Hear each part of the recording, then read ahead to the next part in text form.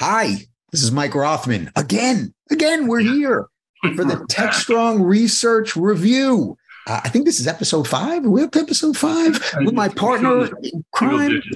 Single digits, still single digits. So we're still figuring things out. We're working through, some of the stuff. I'm here with Mitch Ashley, who, per usual, my colleague at Techstrong Research, also CTO. So he keeps the trains running and the sites up, and the thingying, I guess, is moving or whatever they do. Yeah, exactly. And I feel like doing this a new series like this. It's kind of like rebuilding a classic car. Okay, let's build the dashboard part right now, and okay, you work on the upholstery back here. We got the paint. We got those little headlights on. We can drive the car, but we still got some finishing work to do. That's what this is kind of like figuring out, getting your legs under you and kind of get together what the show's about. So, but it's fun. It's creative. It is. No, we're having fun, and I'm Mike Rothman. So, the head of Techstrong Research and Chief Strategy Officer of Techstrong Group. And this week, I'm still laid up pretty much. So, my good news is started physical therapy. So making progress on that front, starting to bend the knee a little bit, doing some exercises. I'll be up and around before you know it. But unfortunately, I will not be able to make it to KubeCon. So that was going to be one of my, marquee trips, in the fourth quarter of this year to start to meet everybody and get into the cloud native kind of world, right? It's just something I hadn't really been exposed to. Obviously, I can't travel at this point quite yet, so I'm going to need to miss the show. But the good news is here on Techstrong Research Review, we're going to give you a sense of the things that you should expect if you go out to KubeCon, the things that I think the industry really needs to start to hear. And, again, maybe a couple of other tidbits of kind of day one events or, kind of early events that you can go to if you're interested in, some specific projects and the like. And I'll kind of look at it from the standpoint of being the noob, right? I'm still figuring out, I'm getting my sea legs in this whole, cloud native infrastructure environment, Kubernetes and a lot of the associated service mesh technologies. And see, I'm starting to get the vernacular. So there's sounding good. Going into the details, you're good. Starting to get it. You wouldn't have any idea that I don't know what I'm talking about yet, would you? But it strikes me as kind of an environment where every time you go to a major gathering of the industry in a place where we are maturity wise relative to cloud native infrastructure, I think we want to start to see more and more of those enterprise type capabilities, right? And again, I can just kind of throw out there service mesh. We can talk about observability a little bit, but these things that are really critical foundational pieces that allow us to start rolling out more enterprise ready, enterprise centric types of applications on cloud native infrastructure. So I don't think it's a widgets thing at this point. I don't think it's a new shiny feature thing at this point. I think it's really we want to start maturing the cloud native environment to the point where maybe less aggressive or less early adopting type of companies start to feel comfortable making significant both investments and deployments on cloud native infrastructure. And then that's not saying it's not happening, to be clear, right? We are seeing that, all over the place, but it's a continuum. And relative to that continuum, I do think it'll be great, hopefully to see in Detroit next week.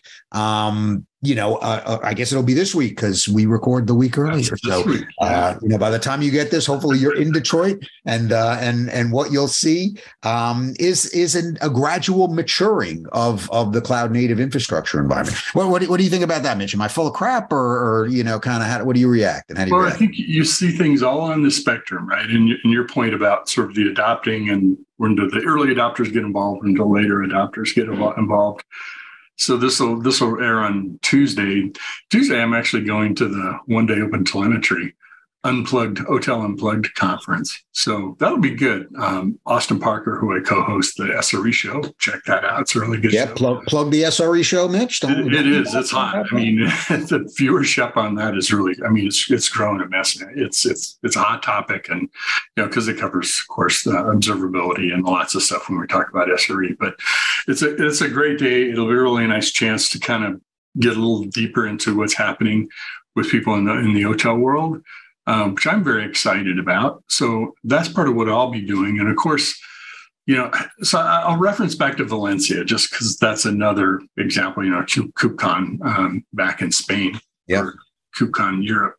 I commented at the time, like, oh my God, it's so refreshing. I found my people. It's people wearing T-shirts and backpacks, right? It's developers. It's people writing software. It's in addition to security people and other folks, et cetera. But it's the people that are both using OpenTelemetry, but also people that are working on OpenTelemetry and everything else, right? But to your comment about maturity curve, I always look at the companies that are involved in those projects, because you have an open source project that this company created something. They made it an open source project, or it was really started as an open source project, but it's still kind of built around that company, right? And that's perfectly fine. Nothing wrong with that. And they may even have a wide adoption, like OpenNMS. I talked to David Eustace last week. I think he'll be on the week this airs. Who's been with that project for 17 years. So you could have a company and that's run in the biggest networks in the world by far. And you can also have very new projects that have kind of gotten kicked off when the company got kicked off. And then you have things like, Hotel and that have Google and Microsoft and Sumo Logic and Lightstep and everybody, big players involved in it. So all that to say, I think by going to this, even if you're not an open source developer, we're all open source users, you really get a feel for what's going on. And you can talk to people who you can ask lots of questions to, who may also have a lot of questions, but that folks are there. I mean, you want to talk to John Morello, from Prisma Cloud. You want to talk to Priyanka Sharma from CNCF. I mean, all these folks are there. They're doing keynotes, they're doing talks. This is where you go find those people, and you'll be able to talk with them and learn, right, as well as contribute.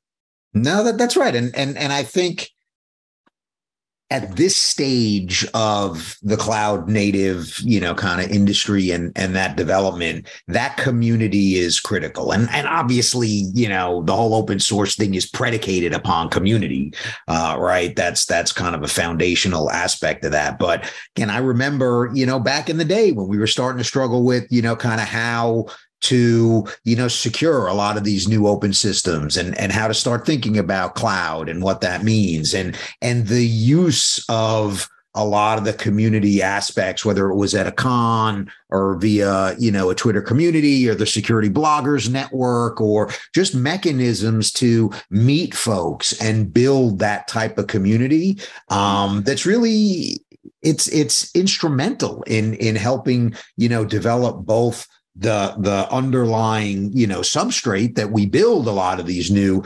applications on, but also to get the community involved in whether it's an open source project, whether it's, again, a specific technology, whether it's stuff that's happening internal to their organization. Having resources and the ability to rely on different folks, again, I think is something that's great. And it's an opportunity to do that at KubeCon. All the vendors, all the companies that are in there, trying to make their name in open source and cloud native infrastructure will be there. So lots of opportunities to see new products and blinky objects and shiny things. But I really want to hone in on, and this was the thing that, kind of I was most overwhelmed by when going through the process of figuring out what KubeCon was about. There were 40 or 50 different events you can go to surrounding the conference, right? So you're going to OTI day. I was going to go to a service mesh looking thing and, each open source source project has a meeting for their folks. And it's kind of like birds of a feather on steroids, right? And it's just, you just have these communities of interest that, kind of decide they're going to, get together on a Monday or Tuesday before, the big show starts on Wednesday. And it really is, again, it was overwhelming to look at all these different options. Like, for somebody getting into it, but you just got to start somewhere, right? And I think that's really the main point is when you're at this stage of the market, I don't think there isn't a wrong decision, right? In terms of which area of the environment you decide to focus on, because, there are requirements and there are opportunities everywhere. It's, what are you interested in or what do you want to learn about, right? You can either dive deeper or, broaden out. It reminds me a bit on a really small scale. I used to work in the cable industry and there was an organization called Cable Labs, and they had a similar kind of conference, tiny compared to this. But the point being, there's an organization over this that puts together a conference. And then alongside of it, front and back on the bookends are project meetings, and people would come early, stay late, go to the project meetings. They're involved in those kind of things for setting standards, whatever it is. And this is the same thing on a macro mega scale with CNCF. And so it isn't just an open source conference on cloud native, right? It isn't like some, Mitch and Mike's open source conference, right? This is Linux Foundation, CNCF, who sort of is an organization under Linux Foundation, who really is responsible for supporting open source projects that kind of fit under the moniker of cloud native. And it's really matured. It's not like, we're out on our own frontier writing open source software. You bring a project into CNCF or into the Linux Foundation, they've got resources for you to help support your project, get it going, take it to the next level. How do we address security? How do we address distribution, community, all of those things? And, it's more than having a GitHub page, got to have that. But, that's what it's about, is there's a whole ecosystem around supporting all of these projects and the companies involved. And then you get to kind of go hear what they're doing together, too. I think that's the other thing that's easy to forget about is,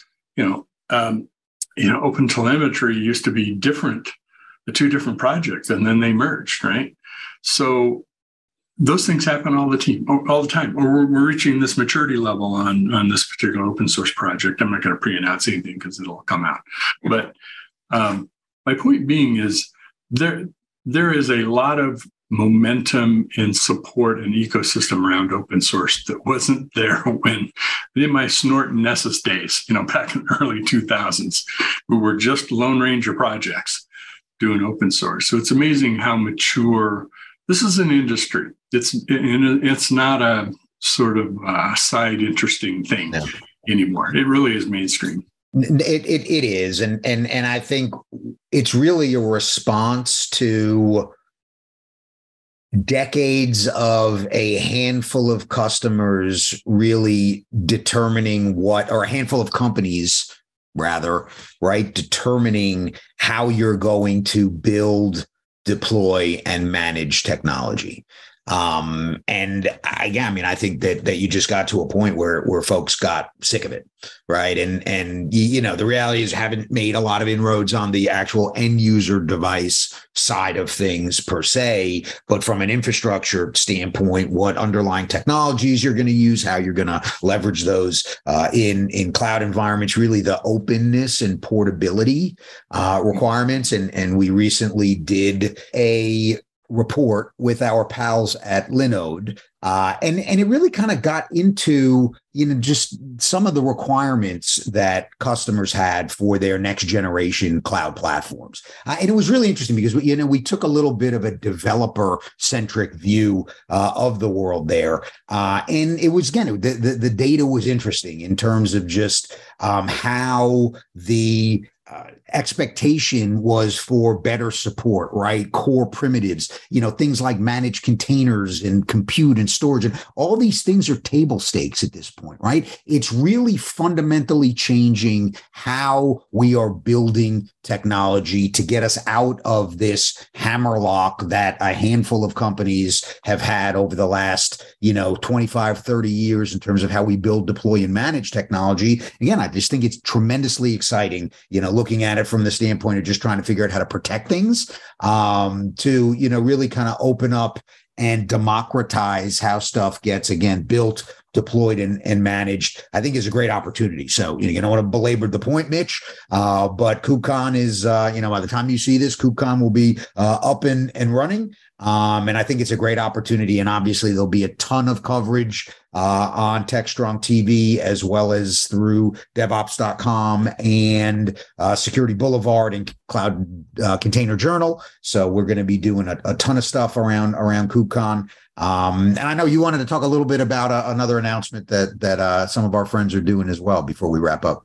Yeah, I wanted to mention a couple of things because I wrote a couple articles last week. You'll find on one on DevOps.com, one on Container Journal. SolarWinds came out with their announcement, kind of the entree into observability. And, we all know SolarWinds they've collected a lot of different products, right? They've been in kind of the buying spree type of approach for a while, like many companies have. But I thought what was interesting, and I've had some time to spend with them and talk a little bit about what they've been doing, is they launched a SaaS service. So it's not all on-prem kind of products. And their SaaS service kind of ties all of the technologies they use, from, endpoint security to network management, network security, log aggregation, ... kind of all the things. And what they're trying to do is, well, first of all, it's built in a cloud native way. It's built, they're using the dog food, if you will, which I think is important, just like it's important for companies to, if you're going to talk about DevOps, you got to do it. DevOps is not a visual sport. It's a participation sport. So it's cloud native, right?